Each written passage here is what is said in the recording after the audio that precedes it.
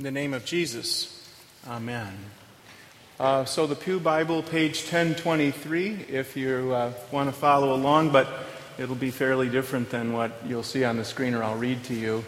And notice the fellow in the picture, just to remind us about John's interest or focus on our remaining in the Word and how that relates to faith.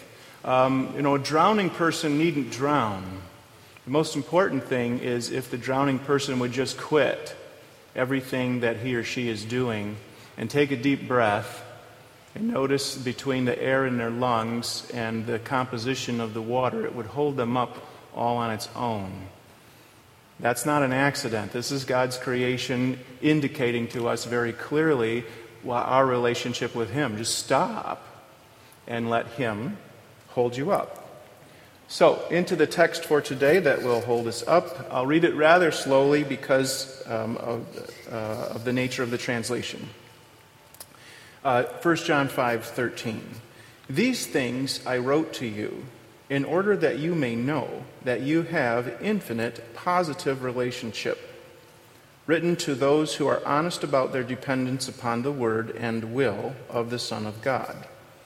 And this is the confidence which we have towards Him, that any time we ask something according to His will, He hears us.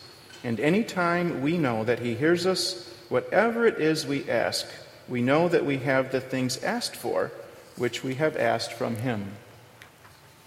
Any time someone sees his brother contradicting design, in a contradiction not towards the absence of positive relationship, let him ask, and He will give to him life, to the one not contradicting design towards the absence of positive relationship.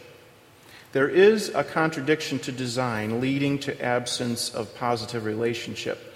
I'm not saying that you should ask about that. All injustice is contradiction to design, yet there is contradiction to design not leading to absence of positive relationship.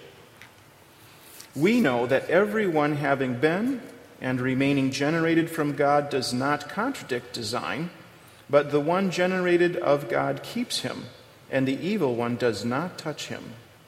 We know that we are from God, and that the whole world lies in the evil one. But we know that the Son of God came, and He has given, and it remains given to us, understanding, in order that we might know the truth, and we are in the true one, in His Son. Salvation is of the Lord, the Anointed One. This one is the true God and infinite positive relationship. Children, keep yourselves from idols. So, a few major sections or foci that John works through this morning in this text. First, life, then prayer, then sin, then purity. And if you notice, it's a kind of an untouchable, invulnerable, durable purity, having to do with abiding and having to do with His love for us. So first of all, life. We've talked about knowing having to do with connectedness. So knowing means to remain in His Word, and being honest about our dependence upon His Word and will. Now that's sort of unpacking what the phrase "believe in the name of" means. But what's happened is sort of people, I think, have forgotten the shorthand in the biblical language. So, for example, believe means faith, means trust. It's just all the same word in Greek. But as you ask people what does it mean, they tend to define it by one of those same words. As you keep pressing, you sort of don't know. Or if we do hazard an explanation, it tends to be something of our doing, not of our refraining from doing. So that's where we kind of get this notion of it's not what you do, it's a condition that you relax into, if you will, being honest about your dependence. And of course, the name of God is not a Harry Potter abracadabra, call the genie from the lamp kind of name. It means His Word, which communicates to us both His Spirit, His power, and His will. So imagine if you relax back into His word and will, then isn't it inevitable, even inescapable, that you will have His life in you, just like a person who floats in the water. Next, pray.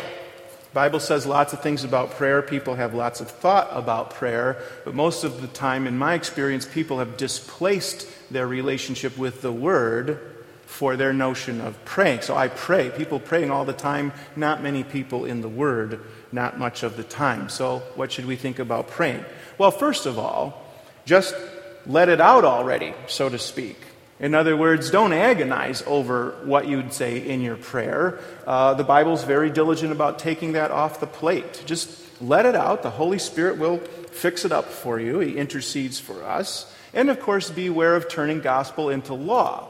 When God invites us to pray, He doesn't mean that we should go into some kind of agony over, well, just exactly what are we supposed to do? And did we say it right? And do you have to have your whole hand like this or all that stuff? Keep the gospel gospel. Second part, in Jesus' name, means according to His word and will, which produces both the motivation and the articulation of our prayers. Now, maybe you were like this too. I remember as a kid learning to pray in Jesus' name, and that was what makes it all happen. And I remember approaching one Christmas and wanting a motorcycle in the worst way, very diligently every day. Please give me a motorcycle for Christmas in Jesus' name. Christmas comes, no motorcycle. Then I learned later on that every day or twice a day my mother would say, there's no way that kid's getting a motorcycle, in Jesus' name or not. Okay, fine. So, but notice a life in the Word motivates us to pray, to respond with what we've learned, with what God has told us in thanks, in confession, in intercession for others. And it gives us the very words to say. The Psalms are full of prayers. Jesus taught us the short version. He also taught us the long in John chapter 17. That is the Lord praying. And then finally, to remember that really prayer, I think, is about what we can't do something about because we don't know how or because we're not in that location. So in other words, a life in the Word works what I can do. In other words, if I want to be more effective, more faithful, more diligent as a Christian, then I spend my time in the Word. That suits me out and inspires me to serve others. But it's when I can't do something about all the people I know, all the people I love and care about because they're far away, because of things I have no control over, that's where prayer really comes into its own because that's at least the best I can do for them. And remember that they are in God's hands. Sin, don't do it. Now, this gets a little particular here about the sin not leading to death, the sin leading to death, and then John cautions you, well, all sin is bad, but there is a sin leading to death. It's really parallel to what Jesus said about the sin against the Holy Spirit. It's impossible, can't be forgiven. Hebrews 6 and 10 use the same language, but it's important not to misunderstand. So first of all, we intercede for and advocate on behalf of, a fellow sinner or an enemy sinner. That's a good approach to things because it's hard not to love someone that you're advocating for, that you're interceding for, that you're praying for. That's just good medicine. That's good dynamic at work there. The second part has to do with penitence or impenitence. So, for example, when you have a vaccine or when you have a cure for an ailment, then you might get the ailment, but we can apply the cure. No problem there. So who's the person that can't be cured of the ailment that has a cure? Well, that would only be the person that refuses the cure. So the sin against the Holy Spirit is unforgivable only because it's refusing the very means by which forgiveness is confirmed and established and fostered. Okay. So, like Jeremiah, whom God said, I don't want you to talk to me about Israel. because he'd sort of had it up to here with them. So John cautions us, I don't want you to pray about that, but sort of like go through the open door. I want you to focus on those people who are penitent and who will respond very positively to the word you communicate with them. And then purity. Notice again, the one generated of God, our soul, regenerate soul, keeps him, and the evil one does not touch him. So 2 things to know about this. One, this is such an important text because it reminds us of where our identity in our life is. A remedy for all the sorts of things that we have experienced ourselves in the flesh that kind of come along with us and make trouble for us. I want to tell you a particular example. One Sunday afternoon I get a call when I was in the parish. Very upset mom and dad want to meet, fine, so I meet with them. And they're telling me that just that afternoon their 12-year-old daughter finally told them that her uncle, the mother's brother, has been sexually abusing her whole life. He was single, he was available, he was the go-to guy, loved the children, so they always called him to babysit. So if you can imagine, for this little girl, for 12 years, to hear that her parents are going out, that her uncle's going to come babysit, I can't even imagine what that must have done to her on the inside. But here's a text that speaks to that. And so I went through this text with the parents and then with the little girl. That there is a difference between the essence of who you are, which no one can touch, which is sinless and innocent because Christ has made it that way and keeps it that way, untouchable. That's different. That's the essence of who you are from the extension, your human nature, your body, your flesh, which is touched by others, which is damaged and hurt and abused. And all of us have that experience in one way or another. And I suppose in one way or another, all of us impose that on someone else, even if it's just words we shouldn't say.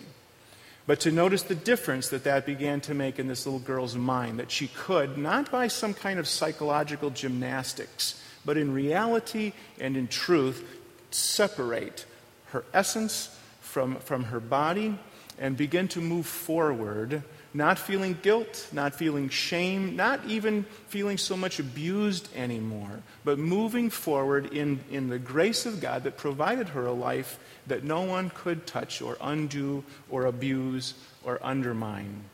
And it's been a while since I've had contact with her, but I did have contact when she was in her mid-20s, married, having children of her own, doing beautifully. And such a joy to see that happen. So finally, the rest of the language there about knowing God and being in this relationship with Him. The Son of God came, and He has given, and it remains given to us, understanding, according to the new man, according to this regenerate soul, the mind of Christ that God gives us, and then lights up, turns on by the presence of His Word and Spirit, that we might know the truth, remain connected to it. And we are in the true one as we remain in His Word. This one is the true God and infinite positive relationship. I want to focus on that again. The potential for positive relationships with the people around us, in the world around us, in every situation, especially in those situations that we would normally want to avoid or dread or go, oh my gosh, I can't believe this again. No, those are the opportunities there. Sort of like Orville and Wilbur, whose mother told them, if you lean into the wind, you'll go better. As you think about Jesus in His ministry, always leaning into the opposition, leaning all the way in, finally, to His own crucifixion and then His resurrection. That's who we follow in our life.